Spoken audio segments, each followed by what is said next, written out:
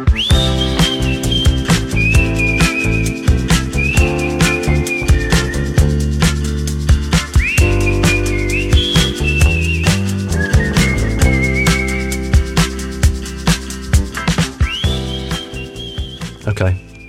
You feeling energetic and ready to do this? I'm feeling breakfasty. I had a cup of coffee. I'm feeling mostly on top of all of the work that I have to get done. Oh, good. Which is good. Most importantly, though, how's your foot? Oh, it's fine. I'm going to pretend it's not broken, but know in my mind that it is. Yeah, the phantom break. You know what's weird is, so it's like, I feel like we start all these shows now talking about our medical conditions. No, but it's a displaced avulsion fracture of the fifth metatarsal, which apparently you have like a little bone on the side of your foot that is just like a little piece that sometimes when you roll your foot, it breaks off. Oh. So it's not like a hairline fracture where if you like step on it too much, it can get worse and turn into like a full break. It's already broken off. So now it just has to like reattach itself in the place where it's supposed to. And as long as I don't do crazy things, I feel like it'll be fine. I went to the orthopedic doctor and he was like, yeah, just like always wear shoes and for the next 6 weeks and don't walk around barefoot because bad things could happen and just be careful. Don't run. That reminded me of, because we were both lifeguards. Do you remember the Ziffy sternum thing where you're doing chest compressions? Like you can break that off and it's fine. Yeah. It's like at the bottom of the sternum, there's a little bit of bone or something. Yep. Similar thing. Yep. Oh, Jamie, we need to do a Baywatch episode where we play Baywatch music and talk about our lifeguarding days. Some people stand in darkness. We could have David Hasselhoff as a guest. Sure. I'm sure he's got nothing else on right now. All the Germans in our audience are going to love that. They're going to be so impressed. Impressed. So what are we talking about today? It isn't Baywatch. Today is an incredible day because, cue the music, Jamie. Today is Lady Karen and Lord Jamie's School of Business Decorum. Did I say it right? Perfect. I'm going to put some nice orchestral classical music under that bit, which the listeners will have already heard.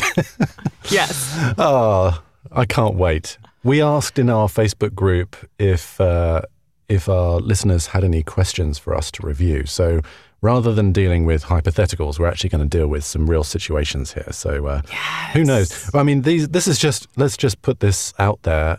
This is just our opinion. This isn't like this is the way you should do this. This is just what we would do in these situations, or our thoughts on it. Opinion. Yeah. Not medical advice. Yeah. This is about as useful as medical advice. Karen and Jamie are not licensed business people and cannot give business advice. Well, we're not business advisors. We're business people. We are business people. I mean, but let's be real, though. We've done pretty okay in our careers. So whatever we're doing must be working, like most of the time. Yeah, I mean, our opinion counts for something. It's not at least like 75% of the time it must work. Right. Yes. We haven't gone down in flames yet. Not yet. So I think we're just going to go down sort of in order here. So let me kick off. So Tracy Ann Leith. Is there a proper etiquette of addressing an overly demanding agency client? The session took 4 times longer than scheduled, and the contact person, brackets, a wannabe voice actor, was extremely demanding and overly focused on minutiae, repeatedly asking for numerous retakes. Thanks in advance. What are your thoughts on that? So we're talking about an agency client, which means that they came through your agent? Well, I was wondering about that. I wonder if she means like an advertising agency that was connected by a peer because of the wannabe voice actor. Well, okay, I'll give you what I would do in both scenarios. If it's somebody through my agent, I would be texting my agent throughout the whole session, being like, and this is another like point of advice. Like your agent is part of your team. And you need to be sure that you are in touch with your agent enough that you have the kind of relationship where you can text them or send them an email and say, hey, this session was supposed to be 2 hours, but it's going into hour 3 and it may go longer. Like, you need to have that immediate contact point with your agent. You don't have to like go out and get drinks with them, on the weekends or something, or like have Zoom drinks if they're in a different place. But you should have a close enough relationship that you feel comfortable, like just sending them a text message or an email, out of the blue.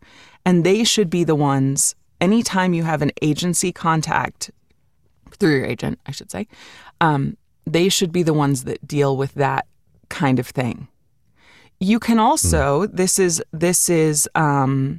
if you don't have an agent, or even if you do have an agent, be sure that you get the end time for your session. Every single session you book, be sure it's not just, we have a session tomorrow at 9 a.m. Great, and there's no end time. Yeah. Ask them, how long do you need? If they say 9 a.m. to 10 a.m., great. Once you get to 10 a.m., you say to them, I'm so sorry, but I have a hard out at 10 a.m. I have another session. I have to leave my house. I have to do whatever. I have a hard out at 10 a.m. You can start saying that around 9:40 so that they know they have 20 more minutes to get through it. And if they don't get through it by the end of the session that they agreed to, then you schedule another session and you get paid for that next session. So it's really, that's what it's about. And that way it makes it about your schedule and not about them necessarily. Yeah, absolutely. I agree. What about, I assume this wannabe voice actor in this example was also directing, or I couldn't tell whether this, well, it was obviously a directed session. So they were, quote, extremely demanding and overly focused on minutiae, repeatedly asking for numerous retakes. Whether you like it or not, you're the sort of puppet that has to be kind of, they're pulling the strings, right? So you sort of do whatever you're asked to do, whether you agree with it or not, or whether you think take 1 is the one that's going to be used and we're on take 37, at this point.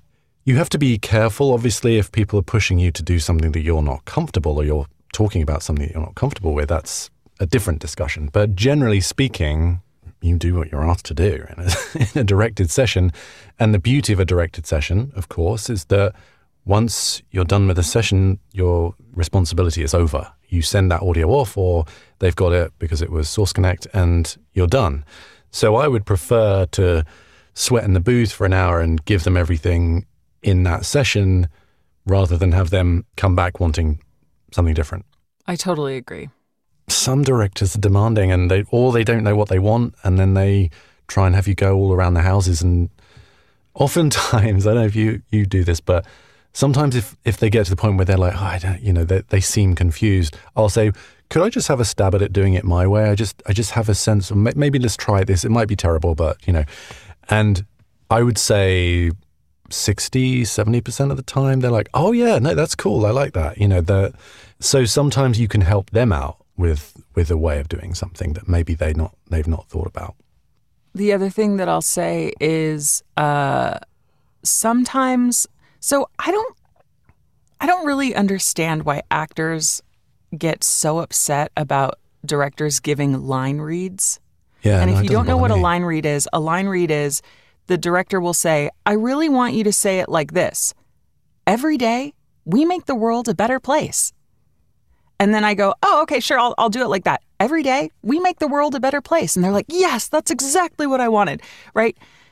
People tend to get upset about that because it's not their interpretation of whatever it is. But if it's something that's really specific or a short amount of time, like a commercial, and they have a sound in their head, to me, I'm like, if they start getting into, well, can you do it with more empathy? Can you do it with this word highlighted or whatever? Sometimes I ask them, actually, could you read it the way that you hear it? Yeah. And then I'll just try and match exactly what you did. And what happens, there are 2 things that happen. Number 1, they're like, we want it to be every day we make the world a better place. And I'm like, great, got it. And then we got it, and then it's done. Or they'll be like, okay, I think I want it to go, every day I'm sorry. Every day we make the world a better, no, that's not right. And then they realize how hard your job is, and then they're much more empathetic later. Yeah. So there are only positives. I completely agree. Sometimes also in that situation, they might be using an adjective and your interpretation of that adjective is totally different. So that they might be saying something like, oh, we want it brighter or something like that. And what they mean is they want it maybe more enthusiastic, which to me are the two different things. So when you hear them say it, you get a sense of, oh, okay, that's what they're looking for. And then you're back on the same page again. I don't know why you'd be upset about that. What is insulting about a line read? It's like, I don't know. It's like questioning you as an actor. Look, at the end of the day, we're not necessarily here to bring our brilliance and, to a certain degree, our creativity, yes. But like I said at the beginning, we're kind of dancing to their tune. Really, we give them whatever they want. That's just the name of the game, really, 90% of the time. Yeah. Our creativity was sort of established from the audition. We had complete free rein to do what we wanted then. And, that got us in the room. And then essentially we give them whatever they want. So, in 20 minutes time, this will be a distant memory, Yes. Okay, let's move on. From Felice, how to handle a client who asks you to hold multiple days for a job that doesn't pay much and then keeps extending the days that you're on hold as the original dates pass. Yeah, it's annoying. Man, I feel this yes. so much. Yeah. Okay, so I used to be under the impression that if I was holding days, I couldn't do anything else. That I couldn't book any other work, that I couldn't, schedule a doctor's appointment or like plan to be out of town or whatever for the days that they were holding me. What I've come to learn now is that often a hold, especially if it's multiple days, is just like, we just want to make sure that we're on your radar for these days. And the thing to do is to request a book and release for anything that you book on top of those holds. So you have a client that's holding you Monday to Friday next week. You have client B who wants to book you Tuesday at 9 a.m. So you email client A and say, hey, client A, I have another client that wants to book me Tuesday at 9 a.m. Could you release me for that hour? And they usually write back and say, no problem. Then you write back, the next day, hey, client A, I have to book out, or I'd like to request a book and release for Wednesday, 12 to 2 p.m. Do you mind releasing me for that time? They write back and say, yes, no problem. That's so you can go to a doctor's appointment, but you don't have to say why. As things come in, you are writing to them and asking to be released for those times, but you can still keep it on your calendar as like, I know that this session is coming at some point. I just have to request their permission to have that time released. Or you write back and say, when you have a lot of bookings, hey, any chance that you can narrow down the hold a little bit? I'm getting multiple booking requests for other days, and I just want to know what I can give them, what we're definitely not going to use. And often they'll say, oh, well, we just got, word from our script supervisor that we're not going to have things approved until Friday, so you can release everything until Friday, or probably it'll be approved on Wednesday, and so you can release everything until Wednesday. So that's how I would handle it. What about you? Yeah, absolutely. If you're dealing with the clients directly, I think where it gets a little complicated is when you're dealing with reps, your representation, and you might say to them, they've asked you to hold, like in your example, for a whole week. That doesn't then mean you have to, you can't book anything in that week. But when something comes in, you might have to contact your agent, and you will have to contact your agent. I have had on occasion my agents come back and say, well, they don't know yet. They don't know. And they don't give you any kind of satisfactory response. In that case, what I say to client B is, look, I'm held for this whole period of time. And I don't know, it's probably going to be just a 2-hour session some point in this week. Could we book in your preferred time with a backup time? It's unlikely that your preferred time is going to perfectly align with this session if it comes in. But just to let you know, and especially if you've gone through that sort of process of having contacted your agent and they can't get any clarification, And then you're honest with client B. And it doesn't look terrible, quite frankly, to client B that you're so in high demand. So it's not like they're going to, flounce off in a strop. Yeah. Agreed. Sometimes I'll do that even if I haven't contacted the agent, because if I've already contacted the agent and the agent's already contacted the client, if it gets to the point where it's just like it's such a rigmarole of getting that whole process done, that I'll just make the judgment call. What sometimes happens, or often happens, is they'll hold you for, say, 2 days or 3 days, and then the night before you'll get released. And like, gee, thanks, that's really helpful. It's like 8 p.m. and now I'm released for tomorrow. But at least then there's some notice, for client B. Now, Felice has a second part to her question. Yeah. How to handle when they want re-records because they gave you the wrong. They gave you. This is the key part. They gave you the wrong pronunciations of proper nouns that are not in the dictionary, and now they realize their mistake. So, like for example, if they said, "Oh, the brand name of this drug is Invisia," and then you find out later it's Invisia. Yeah. I just made up a drug name. They're all made up anyway, so it doesn't matter. Yes. And then they ask you for a re-record of that. What do you do, Jamie? It's difficult when it's a brand name because you probably said it like 27 times in the script, Then that's a significant effort on your part to re-record. Even if it's a spot, but all the different ways they have you do it. If this was something high profile like a commercial or something, turnaround times are so quick, I would probably say, well, I can just record a whole bunch of extra copy with this pronunciation and send it in, and hopefully that's good. I will remember where they directed me to that point. I can listen back to the session if I really need to remind myself, and that will probably do the trick. And in that case, if it's just a few lines, I'll probably just do it and just send it to them. Obviously, if it's like really long, no, they're going to have to pay some money for that. That was really their mistake.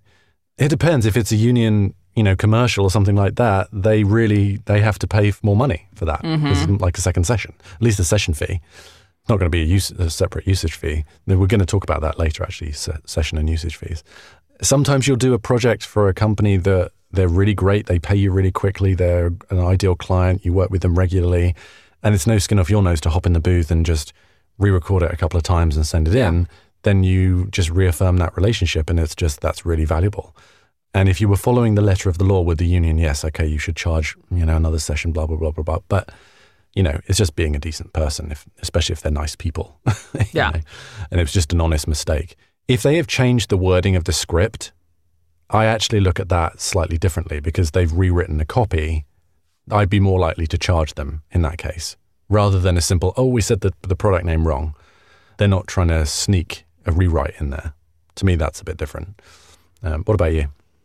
This brings me to Lady Karen's School of Business Decorum Rule of Thumb number 1, which is, we've said this a million times before, but it's often more beneficial to do an easy favor than nickel and dime for a session fee. Because when you can do an easy favor and they don't have to go back to their boss and ask for a budget increase because of their mistake, you just have saved them an awkward interaction, their boss getting mad, and a little bit of money. Yeah. And so you are a hero in their eyes for that moment. Yeah. So if it's an easy pickup, I just would not charge. Even if they say to me, "We're so sorry, we told you the wrong pronunciation. What would you charge for this?" Often I write back and say, "Oh, it's only 2 lines, no charge." Yeah. Because it's more important to have repeat work from this client over and over and over again than it is to get an extra $150.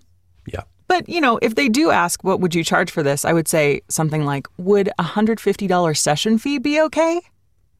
And they might say, "Oh, we only have $50 in the budget." And then I say, "Oh, that's fine." I never get mad at them, The other thing that I think the other point we need to make here is that 99 times out of 100 or 999 times out of 1,000, it's just a mistake. It's not someone trying to get one over on you.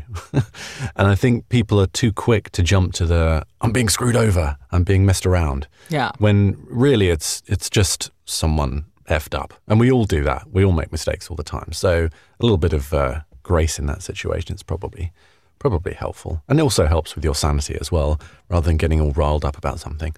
Yeah. All right, let's move on. Lisa Leonard. How would you respond to a potential client who not only declines your rate quote, but does it with a snarky attitude? You know, I could find other talents who would do this for only $100. Ugh. What are your thoughts on that? I don't want to work with that person. No. Yeah. I mean, just, you can write back with a snarky attitude, like, okay, that's fine. I mean, I just wouldn't respond. I would be like, great, this is not a person I want to work with. Yeah. To me, the talent client relationship is like, it's like any relationship. Like, do you want to be friends with this person? Do you want to date this person? Like, if they're acting like that, I'm really glad I dodged a bullet and didn't do it for $100. Yeah. So. Oh, 100%. Yeah, I just want to wrap that up as soon as possible and get on with my life. I'm like, yeah. Okay, well, bye. Best of luck. Hope you can find someone. Yeah, while I have everything in my person screams, tell them to F off in a rude way, I will just be polite just to give them no ammunition to come back, because I just want them to just go away and just move on with my life. That's pretty straightforward. If someone's giving you attitude, you don't have to take it. Let's move on. Okay. So this happens often. Yeah. Which is a client hires you and they say, oh my God, we loved it. We loved your audition. Do it exactly like the audition. And you're like, okay. And then you do it exactly like the audition. And then they're like, actually, no, that's not what we wanted. It's too whatever. And then they like direct you in a bunch of different ways. What do you do with that? And I'm assuming that Mark is talking about when it's not a directed session. Yeah, I think that's... When you're sending takes and then they're like, oh, sorry, no, that's not right. Do it again. And then they ask you to send back more takes and then they ask you to send back more takes, et cetera, et cetera. In regard to they love the audition, why do they not want it like the audition?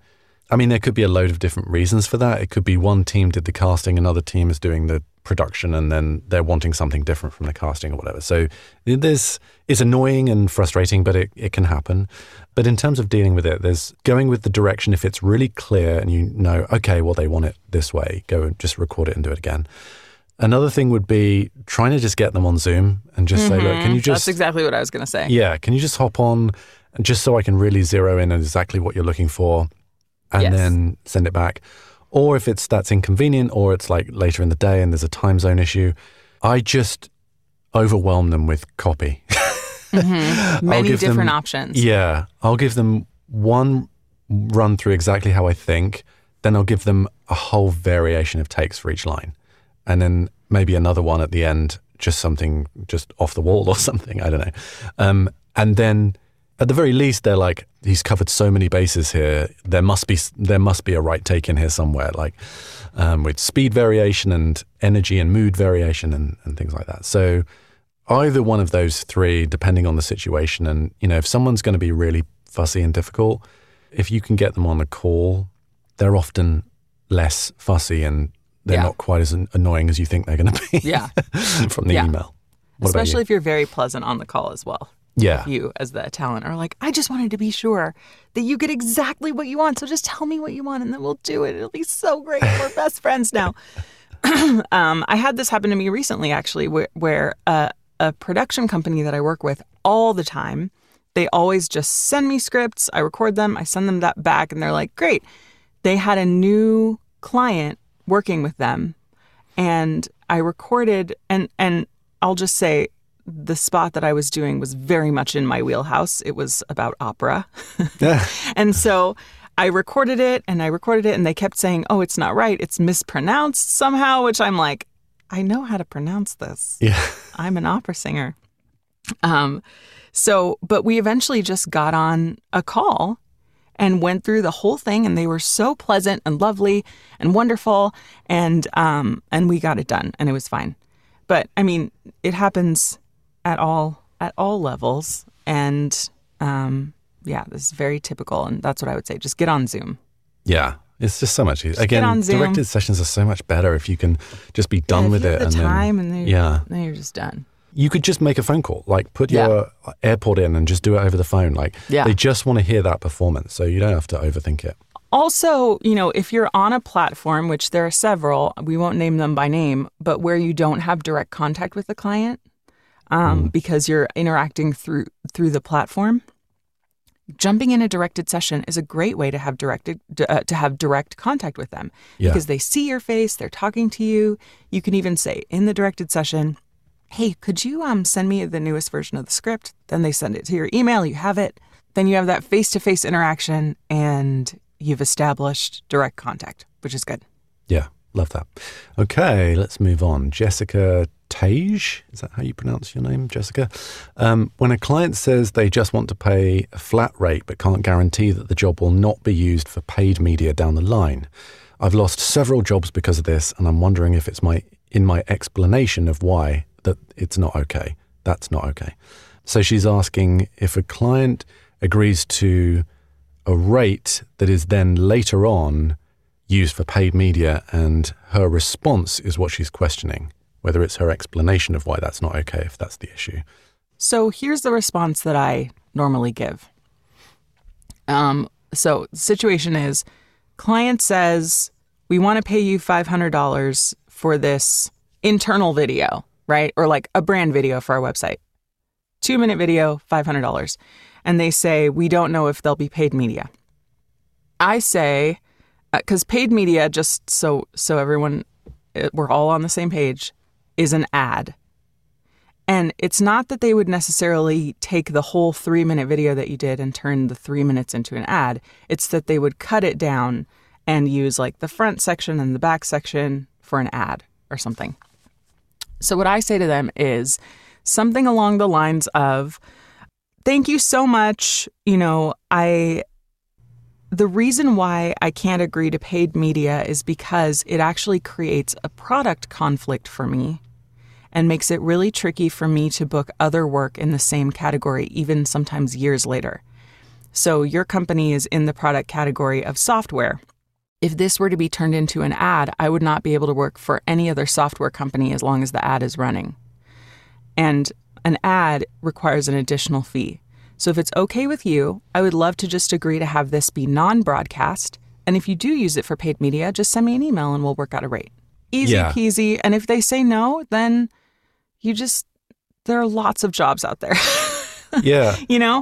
I think that's a really good point, because I think they will just assume it's a money thing, when in reality it's a money thing, but also a conflict thing. And if you can explain to them why that's an issue for you, whenever it's broadcast, whenever it's going to be much more public consumption, that is a problem, potentially down the line. So yeah, you can lose out on a multi-$1,000 gig because of this $500 gig that you agreed to 3 years ago. And you also really need to know the usage length. Also, the category depends a little bit. If it's something really niche that is very unlikely to create a conflict for you moving forward, then you can probably be a little more flexible in that, because it's not going to create such a big deal. But her question was actually in the wording of the response to why that wouldn't be okay. I guess we'd have to hear what it is that you say, Jessica, to determine whether or not that's particularly off-putting. But yeah, just, I guess, one of those situations where you have to educate your clients a little bit. All right. Isabella Tugman, I'm going to ask you this question because this has never affected me. What's the etiquette protocol when people start to hit on you? Oh, God. Okay, so first of all, it's never okay for someone to hit on you in a work environment. I find that this is less of a problem on Zoom as it used to be when I was doing lots of in-person sessions. And it's less of a problem now that I'm a 38-year-old mom than it was when I was a 32-year-old person going into sessions in New York City, or 30 or however old I was. This is it's just a problem in general. Like, you just have to think about it, and it depends on the severity of the hitting on you, right? Like, if it's making you feel extremely uncomfortable, definitely tell your agent about it. Definitely tell the studio owners about it. Tell whoever you need to about it. If it's something where someone's like, oh gosh, I don't know. If it's something that's not making you feel particularly uncomfortable, for me, I would just kind of laugh, make a joke, deflect, and try and move on into the work and be as professional as possible. And then if they come back to it, maybe make a joke like, oh, I'm going to call HR, or like something that makes them go like, okay, or mention my husband or boyfriend a bunch of times, or, but this is really like just how do you deal with anyone hitting on you in general? But particularly in a work environment, it shouldn't be on your radar. It shouldn't be on your radar. I would say as much as you can just focus on the work, just focus on the work. Don't engage, except to deflect and just try and be as professional as possible, and don't feed into the flirtatiousness of it. I wonder how commonplace this is. Oh, it's pretty commonplace. I mean, I think that it's interesting because we see different sides of the industry, I think, being of the female persuasion or male persuasion, or maybe not. I mean, I'm sure there are men that get hit on as well, but it's very common. It's very common, I would say. I mean, not so much now that everyone's working from home. Yeah. And also, like, I'm working in my pajamas and you can only see me from the shoulders up. So right.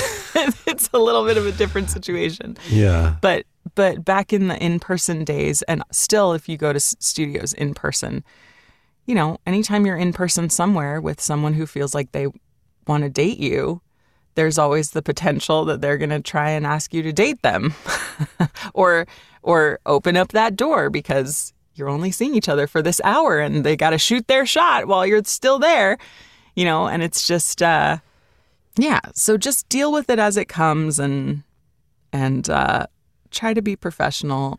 And I'm sorry that that's happening. It should never happen. And if it gets to be something that makes you feel extremely uncomfortable, tell the studio owner, tell your agent, and tell them to just, F off or something.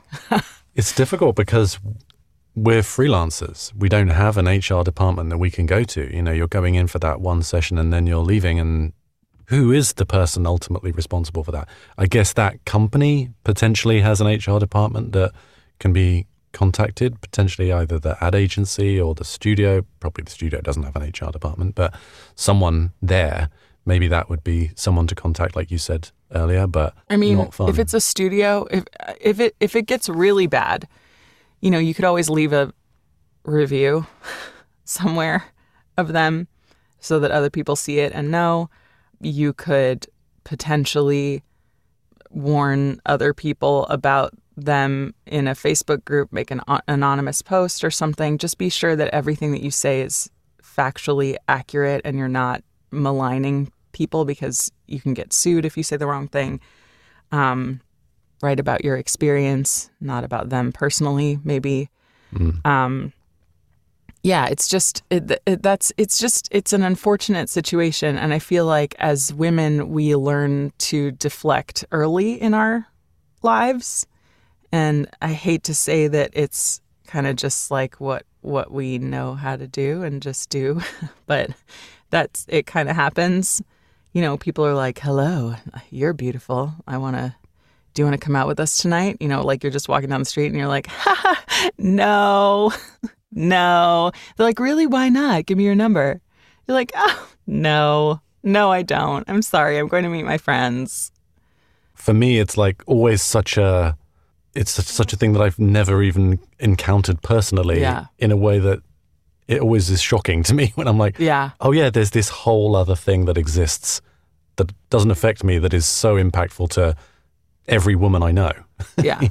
Well, and also there is there's a power dynamic at play when someone is hiring you for a job and they're hitting on you. Yeah. You don't want to make them mad because you want them to hire you again. But at the same time, do you want to be hired again by somebody who's going to hit on you?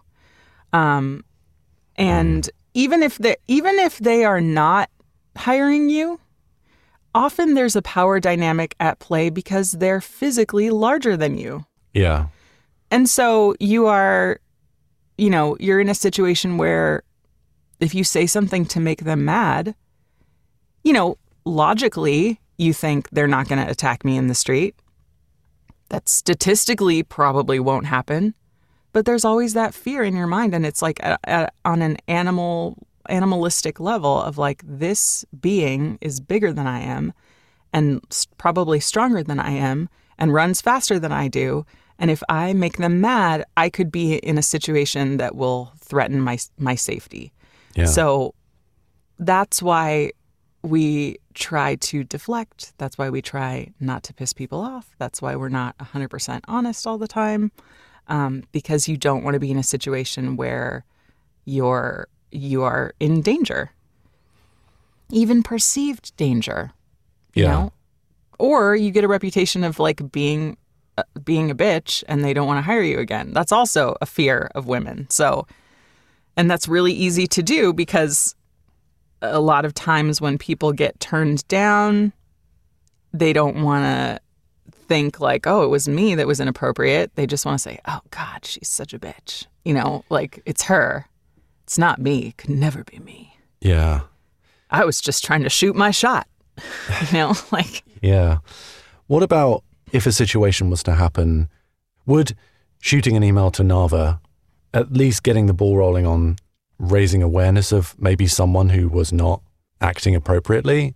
Yeah. It might not directly lead to direct action, but can at least get the ball rolling on, okay, this person has been noted. Well, yeah. So what's good about alerting Nava, there are not a lot of things that Nava can do legally. Yeah. But Nava does have a legal defense fund. And we have, in the past many months, connected people who have legal problems with clients, with demo producers, with getting their money or filing a complaint against a company that maybe used their voice without their permission for AI, all kinds of things. We have connected them with lawyers for a 1-hour consultation that comes out of the Nava Legal Defense Fund. So, because meetings with lawyers are expensive and we understand that, and we have a fund set aside specifically for actors to meet with our legal team or a legal team that deals with whatever your problem happens to be. So that's good. And then also, we know as Nava, don't hire this person to teach a class. Yeah. Don't hire this person. Don't like put their name out and say, yay, a Nava sponsored event with so-and-so, we know. As an association, we cannot go out and specifically say, do not work with this person, but we can do things that highlight other people who are doing good work and not hitting on people. And you are guaranteed a sympathetic ear if you were to reach out to Nava. There's not going to be any career consequences or anything for raising a red flag in a situation like that. So if you have experienced something like that, you know that Nava is a safe place to go to talk to someone. Okay. I would also, let's flip it around real quick and just say, like, what if you're really into the engineer and they're hitting on you? What do you do in that situation? I would say it's really hard to date within your industry, but if this is somebody who you've been pining after and writing songs about in your spare time, and then maybe it's meant to be, and you can pursue that relationship if that's something that you want. But just make sure that you have consent on both sides and everyone's happy about the situation. I would say maybe wait till after the session to shoot them an email. Maybe wait till after the session. Yeah. Maybe connect with them on Instagram or Facebook and or LinkedIn have a or relationship outside of a personal relationship outside of the job. Yeah. Okay. Let's move on. Oh, grammar problems. I like this question. What do you do if there are grammar problems in an otherwise smoothly written script? Do you, if you're recording on your own, record it with the right grammar? Record one take with the right grammar? Do you just fix it automatically in your head? So, Jamie, tell me. Well, he says here that English is likely not their native language, which is a very key thing too. Yes. In that situation, when I know that it's, a non-native English speaker and I know what they're trying to say, I will probably note that I've made this change, but I will make the change. If it's something small and it's obvious that it's a mistake. The same with a typo. In the past, I would be like, well, I have to read the script exactly as written because I'm blah, blah, blah. Just use your common sense. If there's an obvious little error, I wouldn't even bring it up probably. Yeah, you can absolutely read it as written and then give alts at the end so that they can just drop it in. But if it's changing the meaning, yeah, for sure, I would probably get clarification. This also speaks to getting the script in advance, giving it a read through and getting it approved. And if there's something significant in there that you think, oh, this really, I'm not sure, either I don't really understand what they're getting at because it's so weirdly written, you'd need clarification because I think it goes without saying, but whenever we've directed people in sessions, I'm like, do you know what you're saying right now? Because you really need to know at least the intent of what you're saying to really give a authentic performance. But anyway, that's a different point. Oftentimes, actually, what I'll do is I might record it as an alt for myself later, knowing that I kind of get the sense that they might want it this way so that I can just send them the pickup later and it was recorded at the same time on the same day. But then don't get annoyed if they really want it the way that's quote unquote wrong. If they want it that way, that's the way they want it. I've seen people in the past get really upset about bad grammar and they start attacking the client.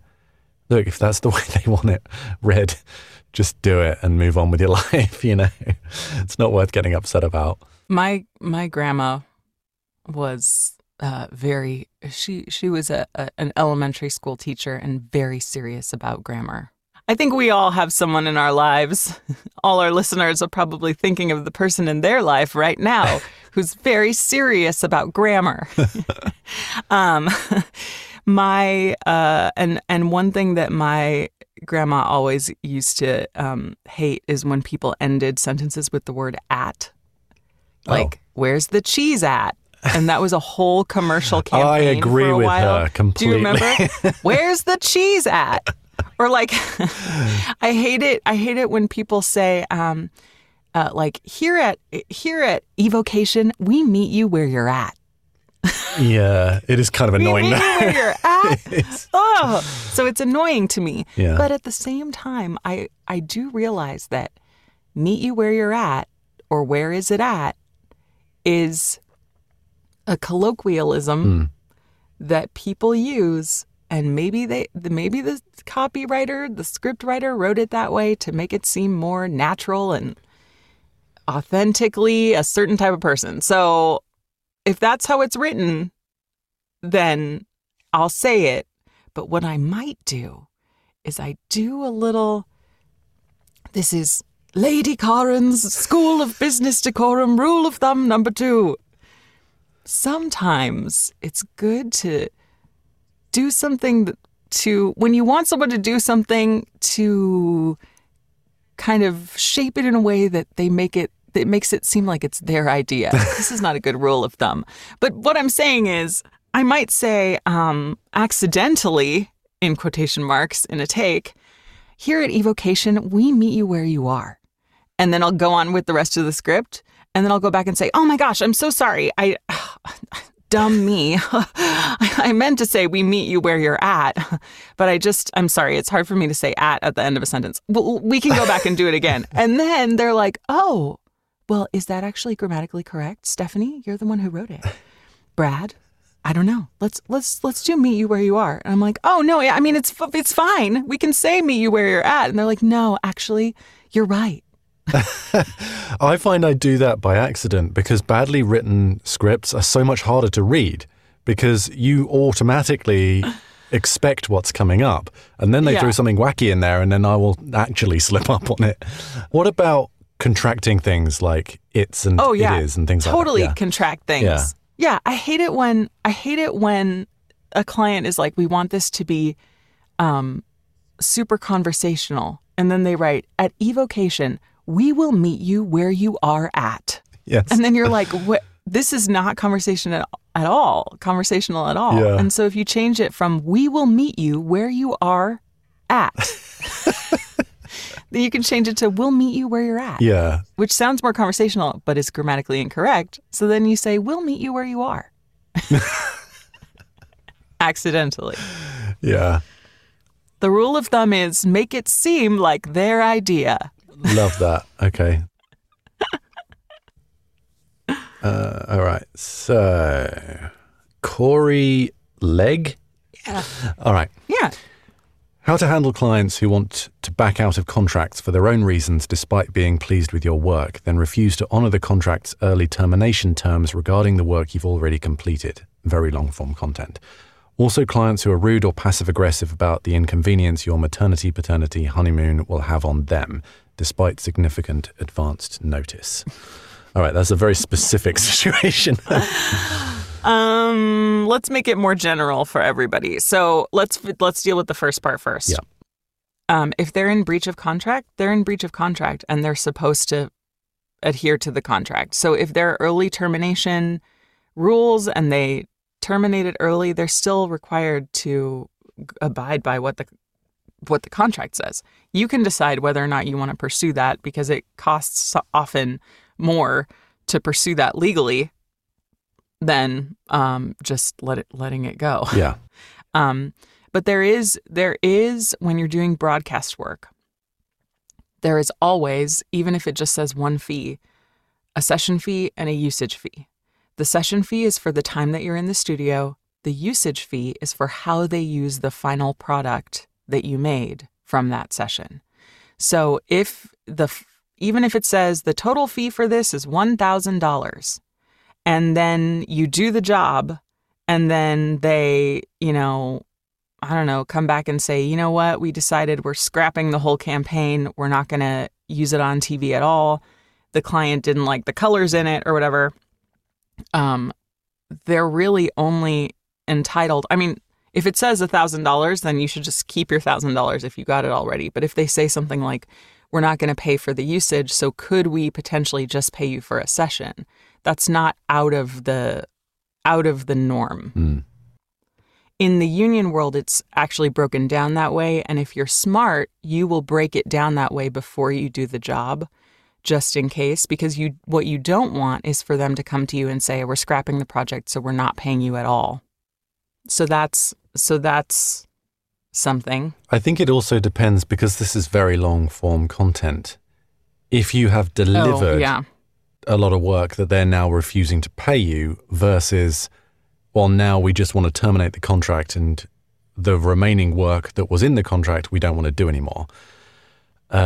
If you are essentially squared away, okay, maybe they're contractually obliged to fulfill the rest of that. But do you really want to fulfill that and then continue to work with that client who is really not wanting that? They could make your life a misery, really. I mean, they could. Yeah. So then, by the letter of the law, they need to stick to the contract. But again, that could be a bit of a nightmare if you really force them to stick to it. Mm-hmm. And then the second part is how do you deal with people who are inconvenienced about your maternity leave or honeymoon or whatever it is? Like, sorry. Yeah, to them, like you have a life. You can't always be on call for them at all times. I would just let it go, honestly. Yeah. I mean, some people or throw like a little maybe tantrum, when they give you, fine. when they give you an out of office message, you could send a passive aggressive email back to them. Oh, interesting. So you're off work. You're taking time off. Oh, wow. I mean, I guess that's okay. I was thinking that we were going to work together, but I mean, if that's what you need to do, like go on a honeymoon, I guess. This is the thing. I think, it's understandable. People are very emotional or overly emotional, I think, with business stuff. And I think you don't need to meet them where they're at with something like that. Like if they're... meet them where they're at. Oh my God, I even said it. You planted it in my brain. Yeah, exactly. You don't need to join them in that emotional location. As I've gotten on in my career, I've become more and more disconnected with the emotional side of what I do. In terms of the business, the performance thing, that's cool, but I will let many more things fly in a way that earlier in my career I might have been a bit more upset or offended about. Because I think you're more in a sort of emotional, vulnerable state when you're early in your career where you're trying to figure things out. As you go on, I think you just be like, whatever. Next one, move on. I think we're probably going to have to do this in 2 episodes. We've got quite a few Oh my more. gosh. Yeah. Only if people like it, though. What if they come back and tell us? Well, that's I mean, I guess you could do tough it in luck. 2 episodes. Yeah, I'm sorry, guys. You're just going to have to deal with this. You're contractually obliged to listen to the 2 parts of this episode. Maybe we should leave them with a cliffhanger. Oh, okay. Well, Steve's got an extremely long question, so let's... Oh, yeah, there's another little tip here. If you want us to read your question out, keep it brief. Because neither of us want to read a book. Oh, here's a cliffhanger for you. Steve says at the end of his comment here, sad, but lesson learned. Oh. Business is business. Follow contracts to the letter, even with apparent friends. What could that be about? Well, you could just go to the Facebook group and read it, but yeah. I can't, this question is so involved and so wonderful, Steve Worsley. We're going to have to save it for the next episode. Wow, that's amazing. Really leaving and wanting more. That's the rule of podcasting. I feel like we don't know how to do a podcast. So I Speak feel for at yourself. the end of all of these episodes. I know, Jamie, you've done like 7,000 podcasts. It doesn't mean I'm good at it, though. Speaking of which, tell us about your podcast that you're doing right now, the new one. Oh, yeah, thanks. Yeah, Soundstage Insider. I've just been interviewing a bunch of people for a sort of season 2, but it's all about the behind-the-scenes people in film and TV. So as you probably know that I produce Backstage's podcast and we interview actors. And I love it, but I've heard enough from actors about the process. And I'm going to keep doing the podcast because I enjoy it. But I really wanted to hear from more behind-the-scenes crew because I would consider myself a behind-the-scenes person as well. And so we talk to everyone, production designers, directors, producers, writers, makeup people even. It's really interesting. And we've spoken to a whole host of people. I'm about to speak to someone from the Barbie movie. So that's, the costume designer for Barbie. And my gosh. Yeah. That's like the most important person in the world right now. I know. And I was looking it up. It's made something like over 3 billion or something like that in box office sales. It's insane how much money that movie's made. But yeah, it's cool. It's called Soundstage Insider. You should check it out. I'm on a slight hiatus right now while I'm sort of banking a bunch of episodes, and episodes will be back up and running in a couple of weeks' time. So yeah, anything to plug with you? We got coming up. We have a conference coming up. That's true. In April. Yeah, let's talk about that. In Costa Rica, you should all come to it. I mean, not all of you can come to it. We only have 10 rooms left, so potentially 20 of you could come if you all share rooms. Yeah. But we have some amazing speakers. Jennifer Hale is going to be there, who's like one of the most celebrated video game voice actors and animation. Really, she does everything. She's incredible. And we have all kinds of amazing speakers. And we've got more people to announce, which we're going to do shortly. And we have more people to announce, which we were going to do this week, and we haven't done it because we're just waiting on just a couple of graphics. But that's all right. Yeah. No fault of anyone. No. And we are... Actually, it's my fault because I haven't made them. Well, you got a broken foot. I have a lot of things going on at the moment. But, it's good. It's fine. It's all good. All right. Well, everyone, thanks for joining us. And we'll see you next time. We'll see you for part 2 or part 3. Is this part 3? Oh, I guess that would be part 3, yeah. What's it called again? It's like a Lady Corin and Lord Jamie's School of Business Decorum. Wonderful. You should be the one saying it, though, because I could do it like in an American accent. I prefer you doing it. All right.